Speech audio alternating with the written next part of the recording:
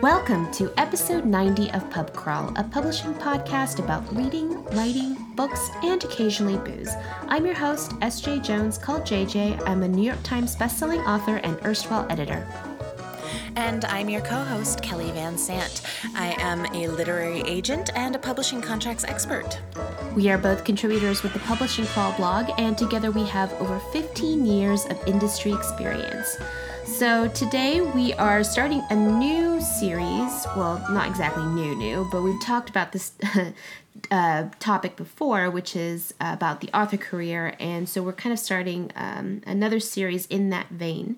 And wanted to talk today about your public persona as an author. So two things. Forgive me if you guys start hearing any kind of roaring sound in the background. That would be my air conditioner kicking on because it has finally gotten warm here. And the house is set to a certain temperature and I don't really have necessarily any control over that. And the second thing is, if we sound frazzled, it is because we've had kind of a couple of hiccups trying to record today. We apparently couldn't remember what day it was, what time it was, what we were recording. Technical issues, all kinds of things. It's just, very professional over here at Pub Crawl today. But I'm really excited about this topic, and this is going to be kind of a topic for you, I think, mostly, JJ, because you're obviously the person with the most direct experience juggling this. And I guess maybe what we should start off with is, when we say public persona, what does that mean? So I believe, and I haven't looked at our previous episodes, I think we did talk about a public versus private aspect of being an author. And I wanted to kind of revisit that topic a little bit, only because I have been doing this a little bit longer now, and I've kind of come to understand that there exists an idea of me in the public sphere, such as it is, and that's not necessarily the same person as who I am in my real life or private life. And so when I'm talking about public persona, it's others' perception of you. Now, this is, of course, personally speaking, is not actually something I think about a lot at all. I don't really care what people think about me in my everyday life. So getting into publishing was a little bit different for me in that once I became a public figure, because that's what happens to you when you become published. You become a public figure. And you don't have to be online, and you don't necessarily have to have social media or anything, but still there exists an idea of the author that may or may not entirely line up with who the author is. And I actually believe the last time we talked about this subject, we actually referred to the studio system back in kind of the golden age of Hollywood, where these studios would sort of craft a persona for their stars. There's the sultry siren or the girl next door, blah, blah, blah, blah. They kind of very carefully crafted these personas for these actresses and actors. And, sometimes they were wildly made up. Like back in the 1920s, like Theda Bara was not some daughter of an Egyptian priestess or whatever backstory they came up with her. But then kind of later on, sometimes that persona was very close to who that actor was in their real life. But it just sort of, and sometimes these personas would actually change. The studio would try it one way, and if it wasn't quite working, then they would literally reinvent the celebrity. I think this happened to Rita Hayworth. She was initially known as a Spanish dancer, and she was Hispanic.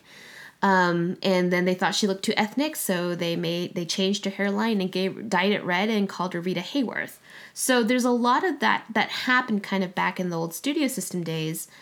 And so the whole public persona that you have as an author is really that. it's this sort of symbiotic creation that the audience has with this idea of you, and that also that you have of this idea of you, if that makes sense, or if I'm totally rambling. No, I think it makes a lot of sense. And I think that old Hollywood analogy works really well. And that kind of thing is still happening. I think maybe less than, a studio imposing a persona on people. A lot of times celebrities do it themselves now. Like every musician comes out with a new album, and their new album, if their sound changes or their style changes, they go through this whole kind of narrative about how they are evolving and their public self is evolving.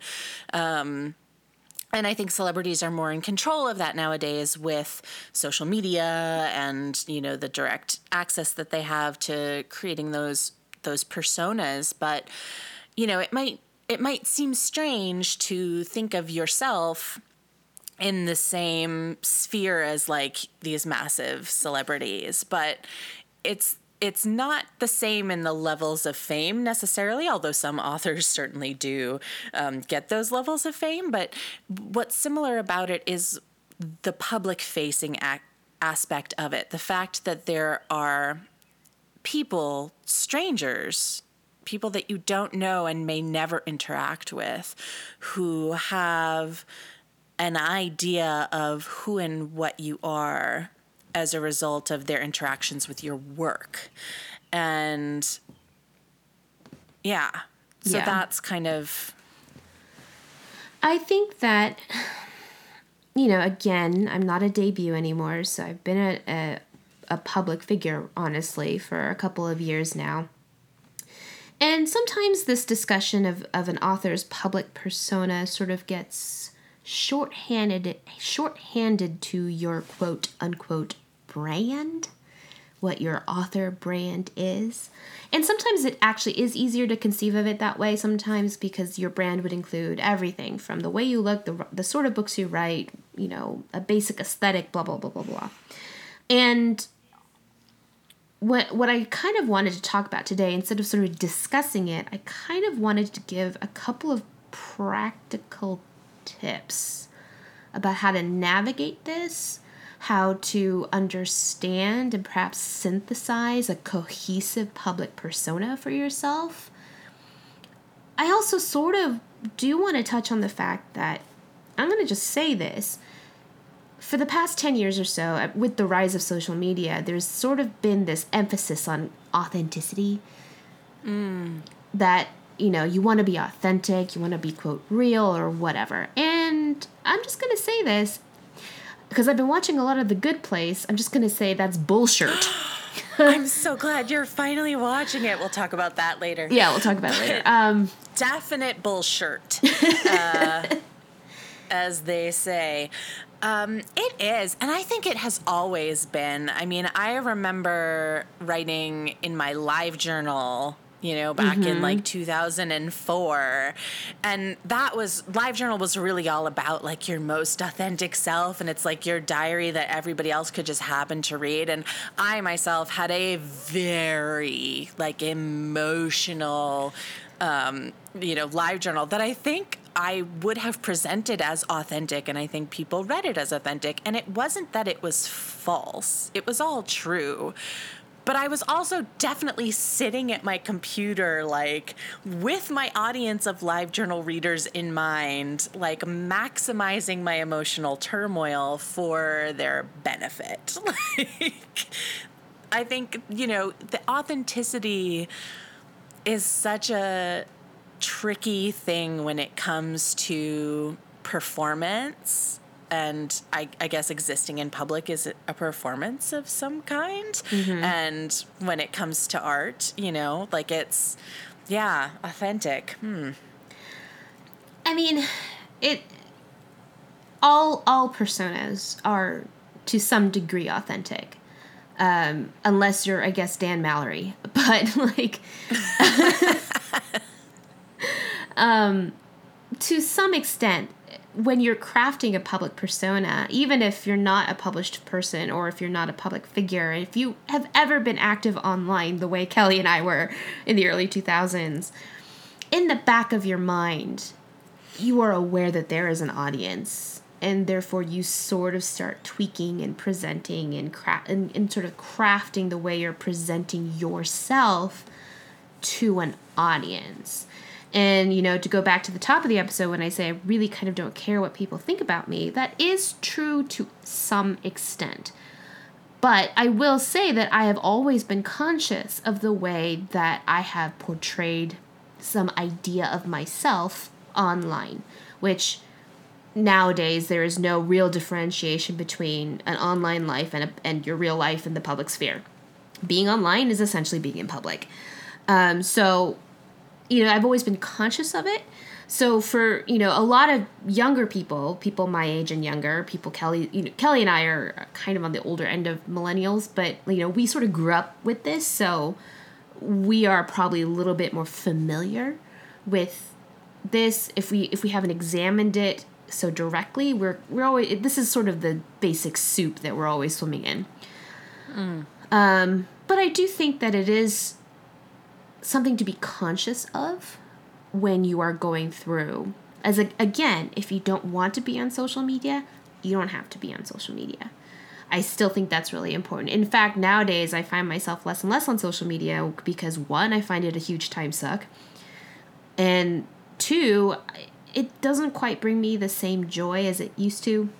I used to think it was a place to sort of engage with my peers, but the longer I do this, the more I realize that there's engaging with my peers and then there's engaging with an audience. And those are two very different things. And I enjoy engaging with my peers. Perhaps I shouldn't admit this. I don't really enjoy engaging with an audience. Which isn't to say that I don't enjoy reading or meeting readers, because I do. Mm-hmm. It's always rewarding to meet a reader. But meeting a reader face-to-face and in person is different than engaging with a reader in public. Actually talking to them. There's always going to be some sort of performative aspect, or depending on how old they are, or whatever, there's always some sort of strange power imbalance between an interaction between a public persona and a reader. That's really what starts to make me uncomfortable the longer I've been doing this. So I've been dialing back a bit my social media presence, and the third honest part is that because it was such a time suck, it was taking time away from actual writing, because that's really the sort of being an author in this day and age. You really do can't escape this whole public persona / brand thing. There's really no way to escape that. And if we could figure out how, or if I could figure out how, I would. Because, again, this is not something that is natural for me. And specifically, I mean the engagement part, because I like performing. Performing is fine. But performance, too, is not the same thing as engagement. Mm-hmm. And that's what I struggle with in a sort of, in this sort of public manner. Because, when I'm at a conference or a festival and I'm on a panel, to me, this is a performance, right? I'm on panel, I'm talking about my books, I'm making jokes with my friends, that's a performance that the readers have kind of come to see. They've come to ask questions and talk and whatever, but this is a performance I'm giving. Mm. The harder part comes then afterwards when there's a signing. Because I am not a touchy-feely person, as Kelly can probably tell you. I like to maintain personal space. I am not really that friendly. I can sound, with amongst my peers and people I'm comfortable with, or on stage, I can sound very friendly and kind of open and chatty and whatever, but actually in person, in my private life, I'm not a friendly person. And so this aspect of it does take a lot of work for me, because I don't want to give the reader the impression that I don't like them, that I don't appreciate them, that I'm not grateful that they're there, that they've come to see me and to get my book signed. Of course I'm grateful, but that takes so much work from me. It's very unnatural, which is really the thing I fear, I think, most when I do these things, is that in this sort of signing, I seem unnatural. That you see me on stage and I can goof around or whatever, but then you kind of have a one-on-one meeting with me and then I suddenly become stiff. People who have seen me in signing, please let me know if I am and I'll try and correct it. But it, and again, that seems at odds with who I am as a person too, because generally in my real life, I just really don't care if you think I'm mean or a bench. Well, but it's not. But it's not about being mean and what it is boundaries, right? Like it's, and I think the hard thing too is because in a lot of ways this podcast is a performance. Yes. And and that's something that I've learned as I've gone to conferences and I've met people. I meet a lot of listeners of the podcast, and I always love meeting you and hearing that the podcast has meant so much to you or helped you with your query or helped you understand some aspect of the business. Like, that's why we do this. It's so amazing.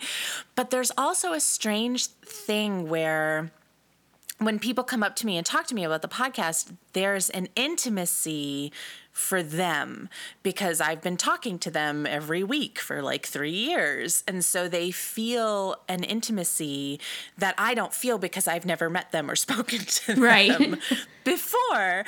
They're a complete stranger to me and I'm happy to see them and I want to chat with them. But like that, there's no intimacy on my part. I don't know you. And I imagine it's similar with authors. When you read a book that means so much to you, there's an intimacy that's created there with both the work and with the writer or the creator of the work. And authors don't share that intimacy with their audience because it's, by nature, it's like a one-way sort of a thing, which doesn't mean that, as JJ said, that we're not glad to see you, that, authors at signings aren't, thrilled. And I think it's different for everything too, because then you get some people, right, some authors who probably are very comfortable and friendly and give that appearance, but that also is an intimacy. Right. Like that's also like that's not intimacy either. And it might be mistaken for intimacy because it's warm and it's friendly and it's, open and it comes naturally to that particular person. But that's not intimacy. It's not, it's something different. Yeah. The actual term would be a parasocial relationship. A parasocial relationship is generally when somebody has a real relationship, they on their end. It's not really like unrequited love, but it's people develop parasocial relationships with public figures, with fictional characters. I just watched the Avengers Endgame a movie over this past weekend, and I have a parasocial relationship with these characters because I've seen them in all these movies over 10 years. So I have emotional investment in them that of course they don't feel back because they're fictional characters. And it's a little bit the same, when you are an author and with a readership, your readers have a parasocial relationship with you. So for me, I craft a public persona that's essentially my boundaries. Like, this is the persona I put up because I am very much an introvert. So all these people, like I went to San Diego Comic-Con a couple years ago and I remember walking out into the floor and there's so many people around me that I could literally feel the energy actually leaving my pores. I didn't even talk to them. I was just in a room with so many people. And then I came home. I came to the hotel room I was in and just passed out. I had literally done nothing. I just walked the floor a little bit but I had to come home and pass out. So for me, this author persona is a defense mechanism, more or less. And the other thing too is I think people sometimes, and I don't think there really are enough studies about online interaction, because that is also actual real interaction. Even if it's not face to face, it's still a real interaction you're having with people. And so again, I put up a public persona on all of my social media as boundaries to kind of protect myself. Like, my real friends get all of my Twittery, funny thoughts and my petty and salty things, but the stuff I present online is very curated. And I don't think it's bad to admit that, because we have prized this idea of authenticity for so long, that this notion that this authenticity is curated can be a little bit antithetical, I think, particularly to young people, that this idea that it's like, oh, if you're not authentic, you're fake. That's not true. So I've always been somewhat careful about how I present myself online anyway, because I like to think of myself as, the persona I've crafted of myself in public is an idea that I've had about myself. And the disconnect can come, of course, when I have an idea of myself and it doesn't actually track with what readers think I am, or when, there's always, and some of this is obviously trial and error. Some of this is understanding how things get received, your actions or what you put out into the world.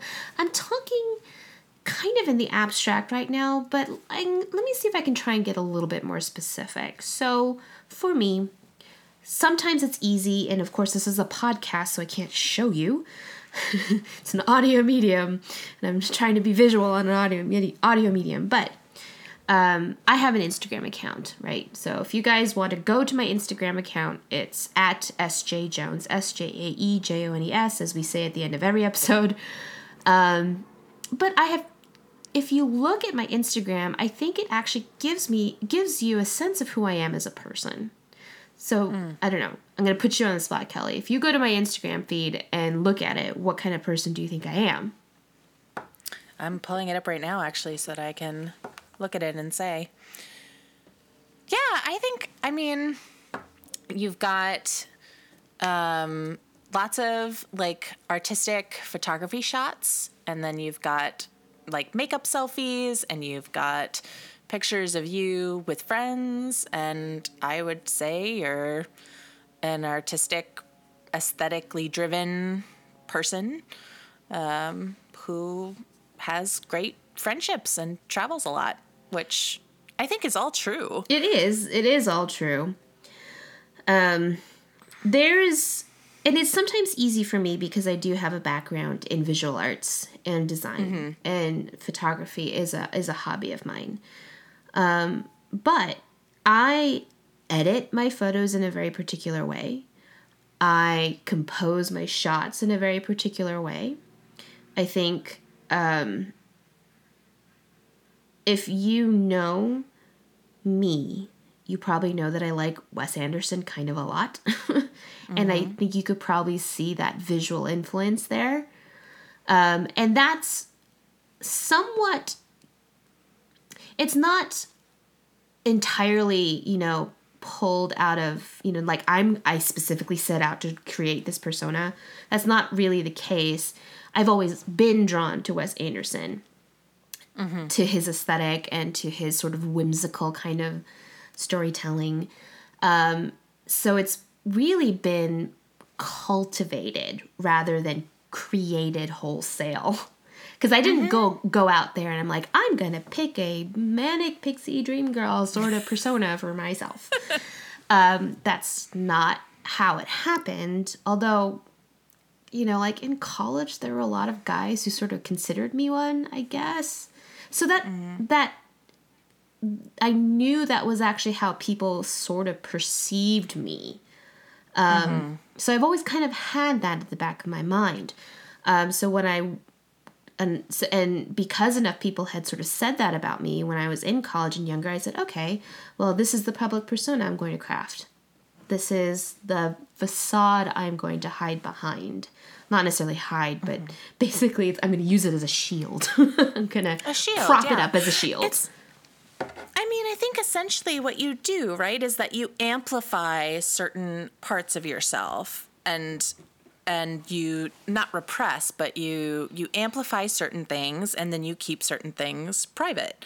And that, it's not false. It's not created from scratch. It comes from authentic pieces of who you are, but it's amplified for an audience and it's streamlined so that it's not all of you. It's like there are certain things that you hold back. Yeah, there are certain things that I don't post about. And again, Instagram is sometimes easiest for me to point to because it's a visual medium, which of course I can't show you on a podcast. But there are things I don't really.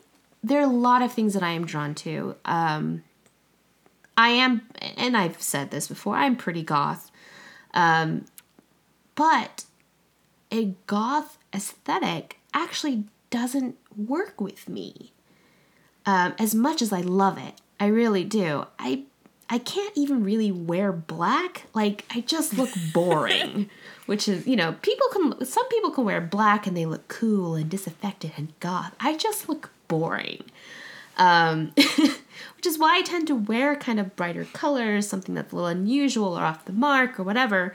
But so things that don't really fit in with the aesthetic of this idea of myself, I don't actually share. I mean, my friends and people who know me very well would, of course, know these aspects of my personality and everything else. But again, the things that I decide to amplify, as Kelly had said, are kind of carefully crafted. If I were more mercenary about it, I would probably market test this, but I'm too lazy, and I just do what I want. I do what I want, but I also do what I want in what I hope is a cohesive way. So that when people see, my Instagram, my website, the stupid things I tweet, it kind of gives you a general sense of who I am, which is, I think, someone who's probably kind of essentially sanguine personality who occasionally gets really pedantic about things that she really likes or cares about. So if we're talking about amplifying, certain parts of your personality that fit, with your overall brand or aesthetic or the way that others perceive you, how would you suggest that authors who are either already in the public eye or are about to enter the public eye, how would you suggest they figure out which things to reserve or hold back on? Again, I said before that some of this is trial and error.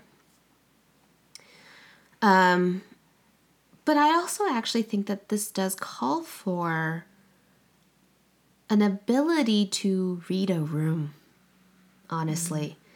And, I actually posted about this where I talked about, what were the most useful classes that I ever took for being an author.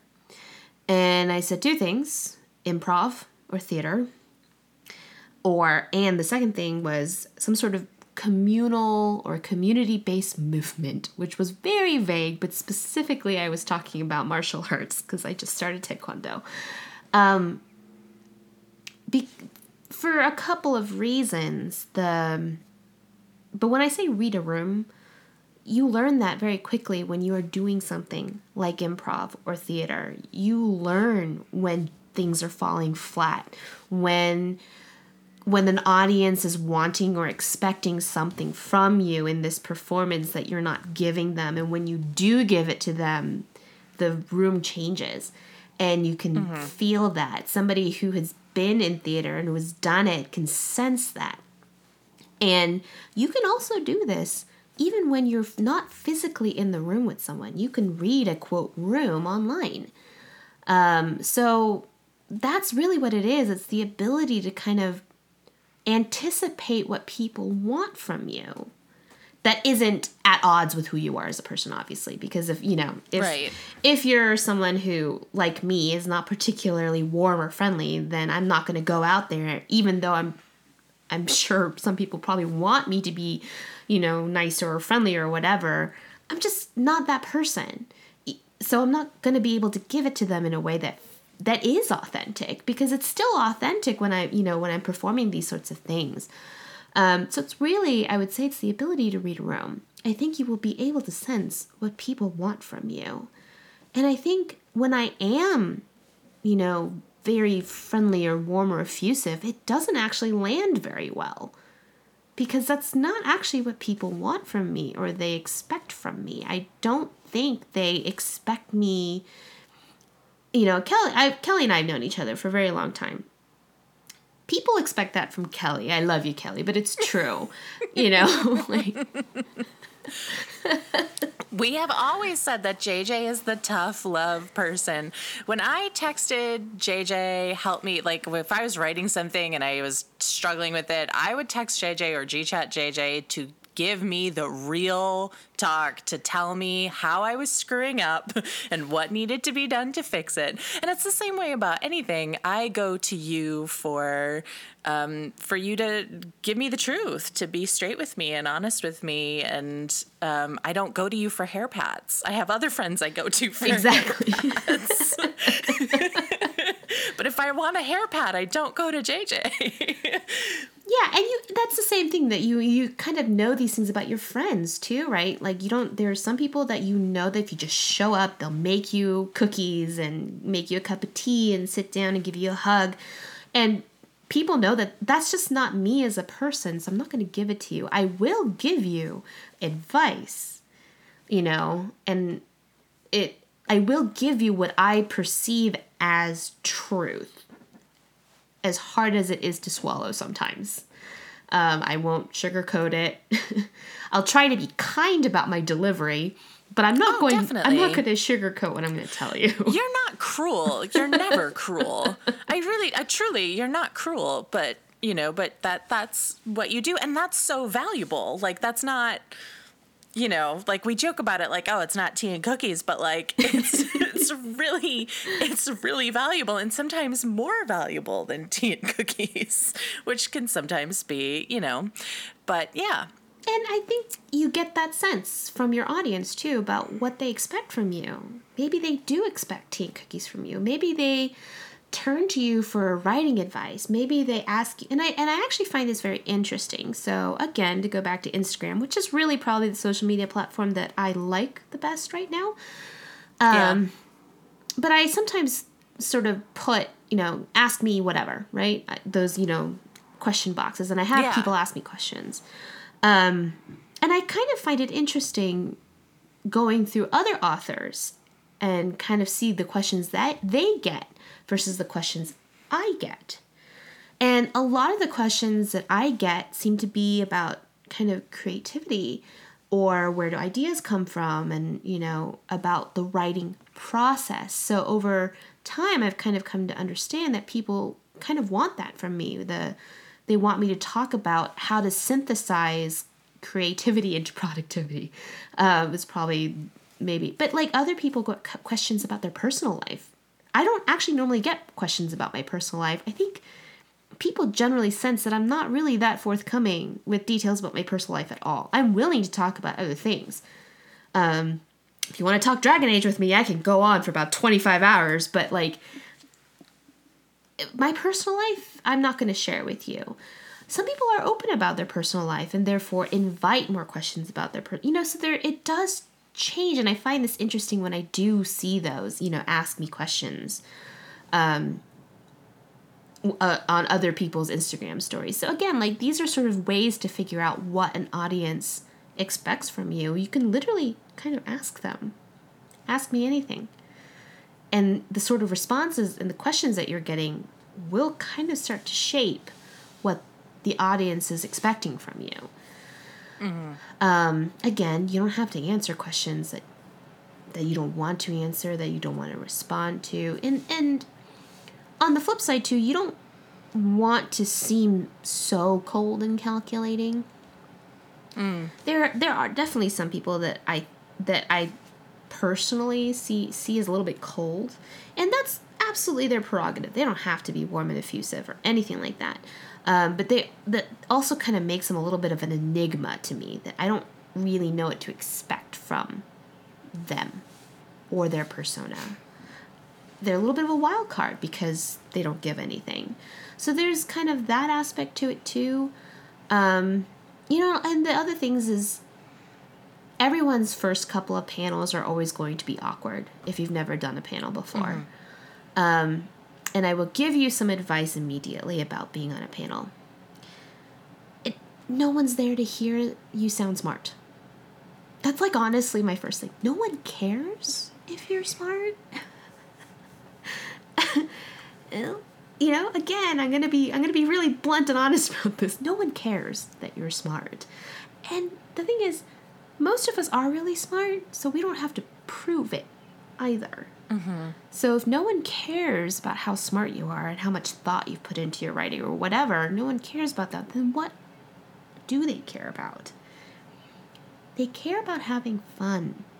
And that's really the thing you have to learn and to kind of get over when you're on panel, or if you're, speaking in public. People want to be entertained. They don't want to be lectured to. They don't want to be, talked at like a teacher in a classroom. People want to have fun. They want to hear you make jokes. They want to laugh. That's the other thing I think improv is very good at, because, it's obviously great to do, and I've done several panels with my closest writing friends. Obviously Roshni Chakshi and, Renee Ahtia and Marie Lu. And I've done a lot of panels with my friends. So when you have that chemistry there, it's easier to play off of each other. I mean, Kelly and I do this. We've known each other for a long time. We've done this for 3 years. So we have an idea of the flow. And that's the other thing too, is this idea of a flow that comes naturally. And improv helps with this a lot. Because sometimes you're thrown in a mix where somebody's so self-conscious, and so you kind of start to change your tack to adjust what you're saying to kind of tweak the joke. Like, honest to God, when I'm on a panel, if someone asks me a question about my work, I'm actually not thinking about how to answer the question about my work. I am, but I'm also thinking about how I'm going to deliver this answer about my work in a way to make the audience laugh and engage with me, because I know that they're there to be entertained. So that's really what I want to get at here. Yeah. And I think, I have a background in theater, which has made me really comfortable talking in front of people. I love going to conferences and I love teaching classes. I could teach classes or lecture all day long. Same. I love reading a room. I love it. I love doing it. And I'm comfortable doing it. But I also want to say, like, if you can go take an improv class, do it. It's amazing. Do it. It will help you in so many areas of your life, certainly in your career. But if you can't, I want you to know that we all do this, and that you can hone those skills just in your everyday life, because we all adjust ourselves depending on who we're talking to. You are different with your boss than you are with your spouse, than you are with your parent, than you are with your best friend. And it's always you, right? Like, you are still the same person, but again, you amplify or withdraw certain aspects of yourself depending on the situation you're in. Is it formal? Is it informal? What's the power dynamic? On and on and on and on. You do this every day, and we all do this every day. And that's a muscle that you can exercise. And if you can think about it in that way of just, you're taking this thing that we all do naturally every day of our lives, and you're expanding it into something huge, which is, your author persona. It's the same thing. You're just doing it on a much larger stage. So, if you're sitting there going, oh my gosh, I'm never going to take an improv class, or I can't afford that, or I live in a place where there are no classes, like, we're not saying that the only way that you can gain these skills is to, take an improv class or become a theater person. Like, I love being a theater person, but we're obnoxious. Yeah. Yeah, we are.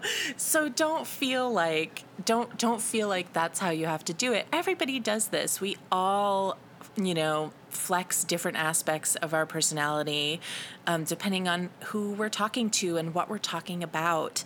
And all you have to do is think about your author persona as doing that on a much grander scale. Yes.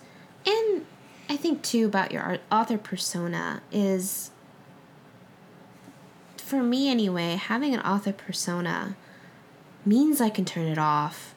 Otherwise, I would always be working. And this is something that I've learned as I've been writing full-time, and what I found actually really difficult about writing, about being published, writing, and having a full-time job at the same time. The thing that I found very difficult was it wasn't just writing anymore. Before I got published, I had my day job and then I could come home and write. But after I got published, I still had my day job and I had to come home and write my next book and then also deal with this public persona aspect of myself. And I was still figuring that out. It was very, very exhausting. And, there's a lot of burnout there that came from it. But this, and the other thing too is I've been writing is the ability to, what I missed about my day job was the ability to leave it there, right? You come home, you leave the office and the work is at the office. So that's the same thing with the public persona. You have a public persona and then you can take it off and just be you. And that's really, really, really refreshing. So do we have any kind of last thoughts about this public persona idea? No, I mean, I think that final thing that you just touched on is really pretty crucial about being able to take it off and being able to have a life that is, your life and your work. And no matter how passionate we are about our work, we still need, I find that I need that delineation in order to live a balanced life and to feel fulfilled and to avoid the dreaded burnout that we've all talked about before.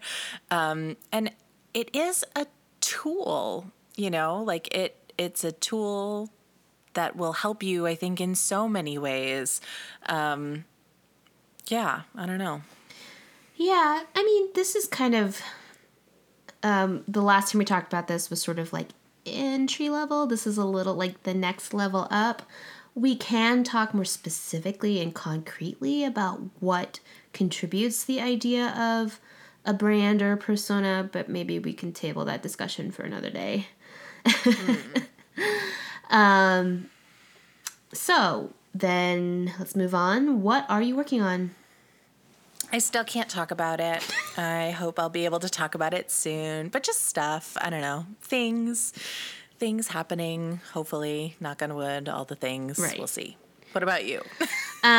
So I saw on Twitter a while ago that if you start drafting in Comic Sans. Comic Sans, yeah. It helps. And I resisted and have been drafting in Comic Sans for the past, 3 days, and I've written 15,000 words. I hate that it works.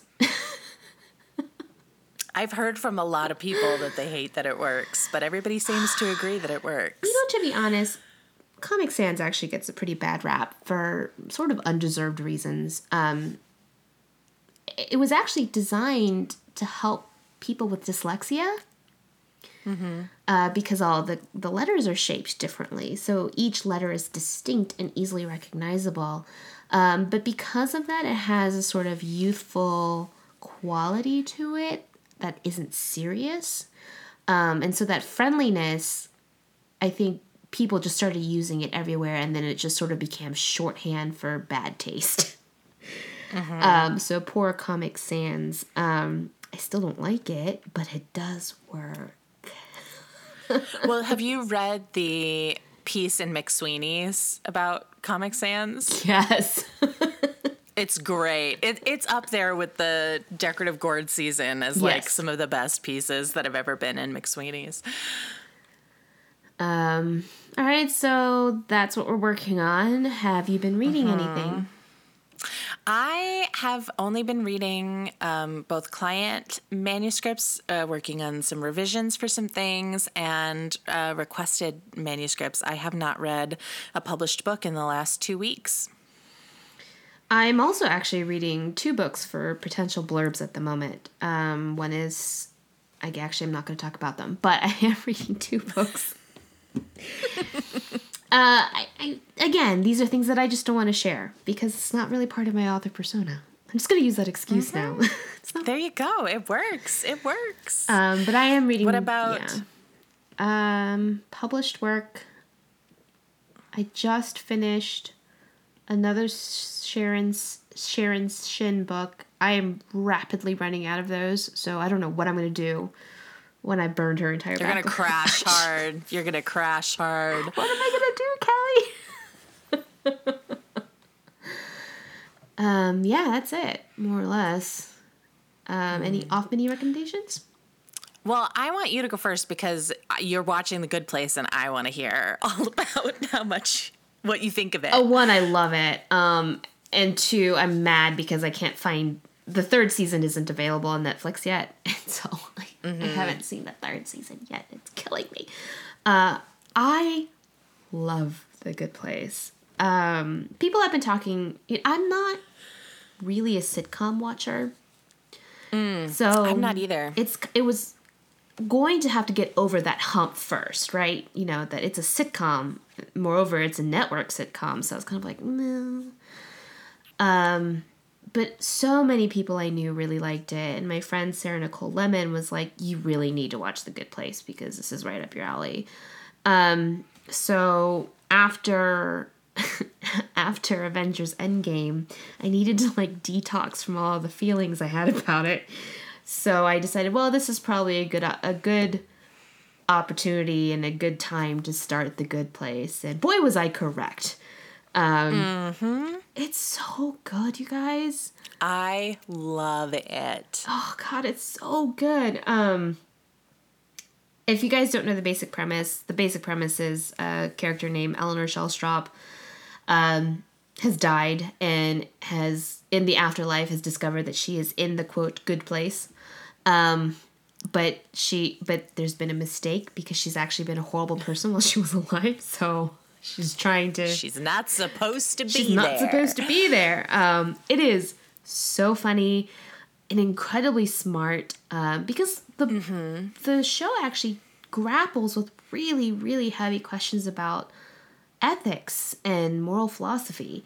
And it does them very, very well. And I'd said before that I was like, this is the show Lost wanted to be, but isn't.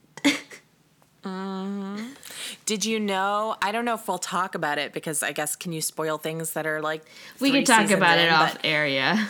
But did you know about the twist? I did not know about the twist. Oh, good, me neither.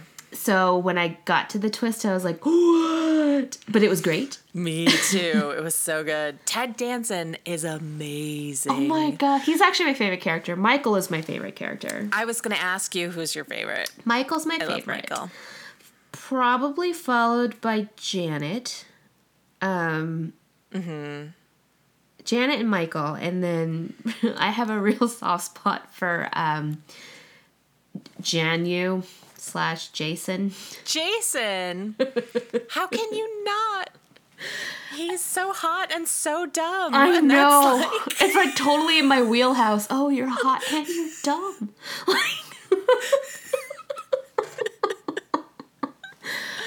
I saw the bloopers too, kind of the blooper reels from the seasons. And he's hilarious because he's improvising a lot of his funniest lines. And they're all so, so, so good. So yeah, that was me. There was two off-menu recommendations there because I just said Endgame and The Good Place. Mm-hmm. I was trying to think if I seen anything else. As mentioned before, I started Taekwondo and I took my first belt test. So I'm officially a yellow belt now. Nice. Those are kind Didn't you break a board? I did. So I got promoted like kind of ridiculously quickly.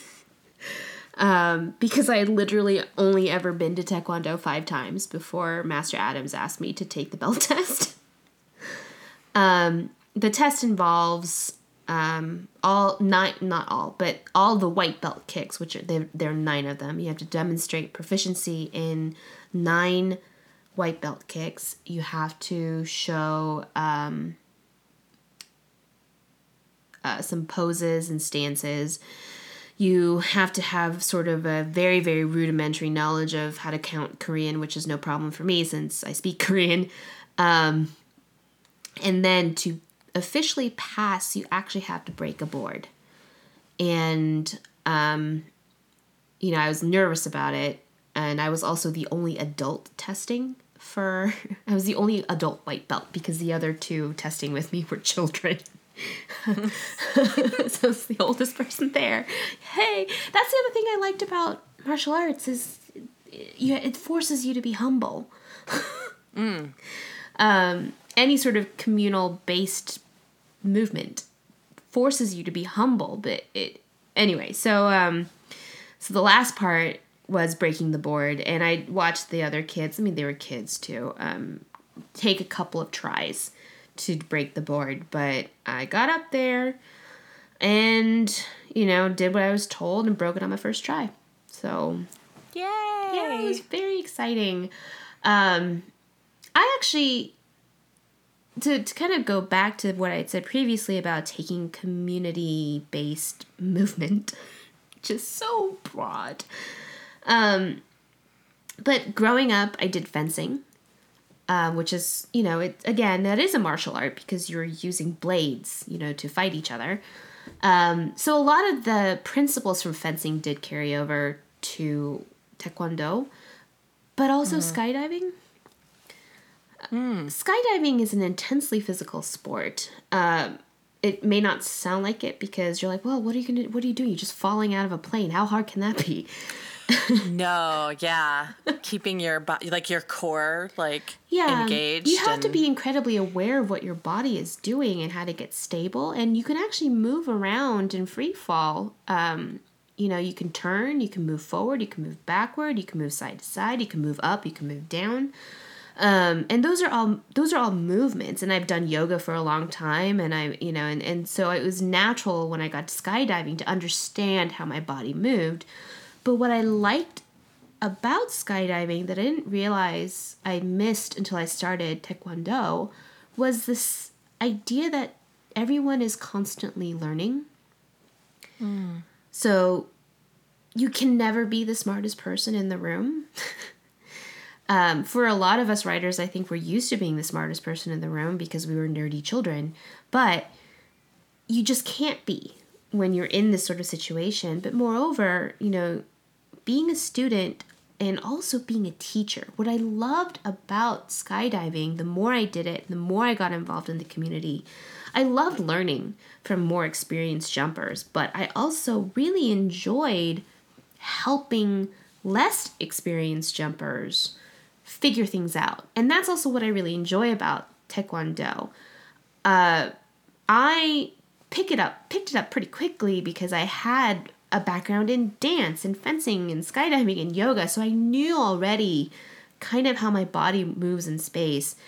So I was able to help other people kind of around my level sort of understand and figure things out. And I really love sharing that sort of knowledge, and I love receiving that knowledge from people who are more advanced than I am. And it's kind of something that I think is really crucial in publishing. This actually has more to do with your peers than it has to do with an audience. No one likes to know it all. no one likes to know it all. So you want to be, and you have to, remembering too that everyone is at different stages of their journey, publishing or in their martial arts journey, helps you get perspective. It brings you out of your head. It brings you out of this incredibly limiting space where you're like, oh my God, am I falling behind? Are they better than me? There's so much insecurity and anxiety that I think having done these sorts of things like skydiving and taekwondo kind of makes me remember, no, we're literally all in this together. And it helps for us to share knowledge and what we've learned with each other, because that helps everybody get better. So that's pretty much what I've got off menu-wise. What about you? Well, the second season of the She-Ra reboot is available on Netflix. I haven't finished it yet. I'm watching it episode by episode with my daughter, but I love that show, and I'm glad that it's back. So that is really great, and I'm sure that it will continue to be fantastic, and I have all these Catra Adora feelings. So there's that for sure. This past weekend, I was on a friend vacation, which I haven't taken a vacation to hang out with friends in so long. So two of my childhood best friends came out here to the Midwest, and we drove to Iowa, and we saw the 20th anniversary touring cast, non-equity, of Rent, and the 20th anniversary was like 2 years ago or something. Say, did it come out like 97? Yeah, but it's still the same tour. It's not the same cast because it used to be equity and now it's non-equity. And for those who don't know anything about theater, non-equity is like less professional, let's leave it at that, than equity. Sometimes to get into more professional acting credits, you need to be part of a certain number of equity shows. So productions, yes. Yeah. So Rent, I grew up with Rent. I was, I think, 14 or 15 when it debuted and became a big sensation, and it was a very important show to me. I was fortunate enough to get to see most of the original cast on Broadway. Daphne Rubin Vega, who played Mamie, had left, but I think I saw everyone else. So the show meant a lot to me. I was really young. I really loved it. I've seen it upwards of 10 times in different productions. Rent has problems. There's things about it that haven't aged well. But no matter what those things are and its many flaws exist, it will always have a very special place in my heart and was definitely a defining thing as part of these friendships, these friends that I have. So we went to go see it. It was dreadful. It wasn't as bad as Rent Live. It wasn't as bad as Rent Not Live. That was worse, but it was real bad. Angel was transcendent, though. The young man playing Angel was phenomenal. He was like in a completely different show than everyone else. But he was fantastic. And it was so funny. So there's been like all of these jokes about Rent in recent years about how like Benny is really just the protagonist, right? He's a young black man whose friends are like refusing to pay rent and being, horrible people. And he's just trying to like, revitalize his community, whatever. So there's all these jokes about how Benny is the protagonist. In the show, Benny is not the villain. He's really no villain, but he's an antagonist. He's the ideological foil for the cast. Yes, for the cast. But there's all these jokes about how nowadays Benny, is the good guy. And so the program had two things in it that were super bizarre that I'd never seen in a program for Rent before. The first one is that it had a map, like an actual like drawing with like lines and branches of like the way the characters know each other. So it's like Maureen and Joanne had a line because they're in a relationship, but Maureen used to date Mark, and Mark is Roger's roommate, and Roger is dating Mimi. Like they had like an actual drawing, like a character web map. That was so, I was like, the relationships in this show are not complicated enough to need a map. Pretty much in the first song, everybody gets introduced. Yeah. And, like, that's it. But there was a map that was super strange. And there was also like a summary on the same page as the map that was going to like explain the show to people who'd never seen it before. And it was written as though Benny was the protagonist. He's the first character mentioned. It's like Benjamin Coffin III is the owner of the 11th Street lot, and he wants to, like, whatever. And the whole thing was just about him. I was like, what is happening? And then my friends and I were talking about the production afterward, and we realized that every single person in the cast wasn't alive when Rent was originally staged. All of them are younger than 22. Old. It was horrifying to come to that realization. Oh, God. Not a single member of the cast was over the age of 22. So none of them were alive when Rent originally happened. Oh, no. So yeah. So, I mean, theater is always great. Rent is a relic with tons of flaws, but is amazing. We did put it on in the car ride back and just belt the whole thing, which was the music's very still fun. Great. The thing. It's still very great. The music is yes. still great. Yeah. And I actually haven't listened to it, so I guess it's not technically a recommendation, but they recently produced the Jonathan Larson Project, which he was the composer of and the creator of Rent. And Tick, Tick, Boom. And Tick, Tick, Boom, which I saw when it toured back in like 2000 or 99 or something. But the Jonathan Larson Project is apparently a collection of songs of his, you know, that never really saw the light of day, that they've recorded and put together in kind of an album. So it made me want to pick that up and read it, or not read it, listen to it. So I will be doing that. Hopefully it's good. So I guess that's an informal pseudo recommendation. But yeah, that's kind of it. We're rewatching Glow right now. My husband and I've seen it a million times. He has never watched it, so he's watching it with me now. Because I think the third season will be coming soon. So. Oh, and it takes place in Vegas, right? Mm-hmm. I'm excited. Me too. So yeah. Yeah, because I was trying to think of. I'm just mad that The Good Place third season's not on Netflix. I know. And I wish I had started it sooner, only because I do have a Hulu subscription, but they only have the last 5 episodes of season 3 on Hulu. Oh. And the same thing on the NBC website. And I was like, God.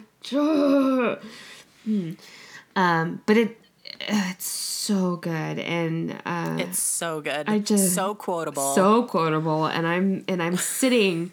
Because Mark has been studying for his boards, which are exams that... this is the other reason I could never be a doctor, because you just have to be taking tests for the rest of your life. And no thank you. But he's been studying for his boards. And so he's studying for his boards, and I'm watching The Good Place and cackling. And he's just like, what? What's going on? I was like, this show, you have to watch it. He's like, I'm studying for boards, though. Like... Oh, it's so good. I love The Good Place. It's so yeah, that is definitely probably a off-menu recommendation many of our viewers have already know about, but I'm late to the party, so I'm going to put that forward. So yeah, I think that's it for this week, right? Mm-hmm. That's all for this week. Next time, we'll be covering the second topic in the author career series, which is publicity and promotion and what you, the author, can do. So, as always, if you want more, please subscribe via iTunes, Stitcher, Google Play, or your podcast provider of choice. All Also, if you like us, please rate and review when you get a chance, as it helps other listeners find the podcast. If you want more Pub Crawl goodness, you can go to our website, publishingcrawl.com, where we have many more posts and articles about various aspects of reading, writing, and the publishing industry. You can also visit us on Patreon at Publishing Crawl and join our lovely patrons in supporting the upkeep of this podcast. We would not be able to do this without you.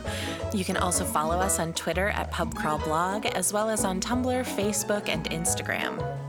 You can follow me, JJ, at SJJones, that's SJAEJONES, on Twitter and Instagram, or my website, sjjones.com. And you can follow me, Kelly, at Bookish Chick on Twitter or Instagram, or my website, penandparsley.com. Our theme music is Quirky Dog by Kevin MacLeod, and our logo is designed by Aaron Bowman, author of Contagion, available now wherever books are sold.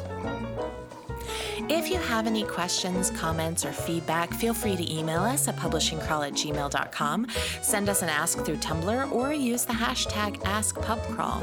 Patrons also have access to a suggestion box where they can volunteer topics they would like us to discuss in future episodes. And please remember to be sending in your queries to us for our next Query Critique Live, which should probably be happening at the end of our author career series.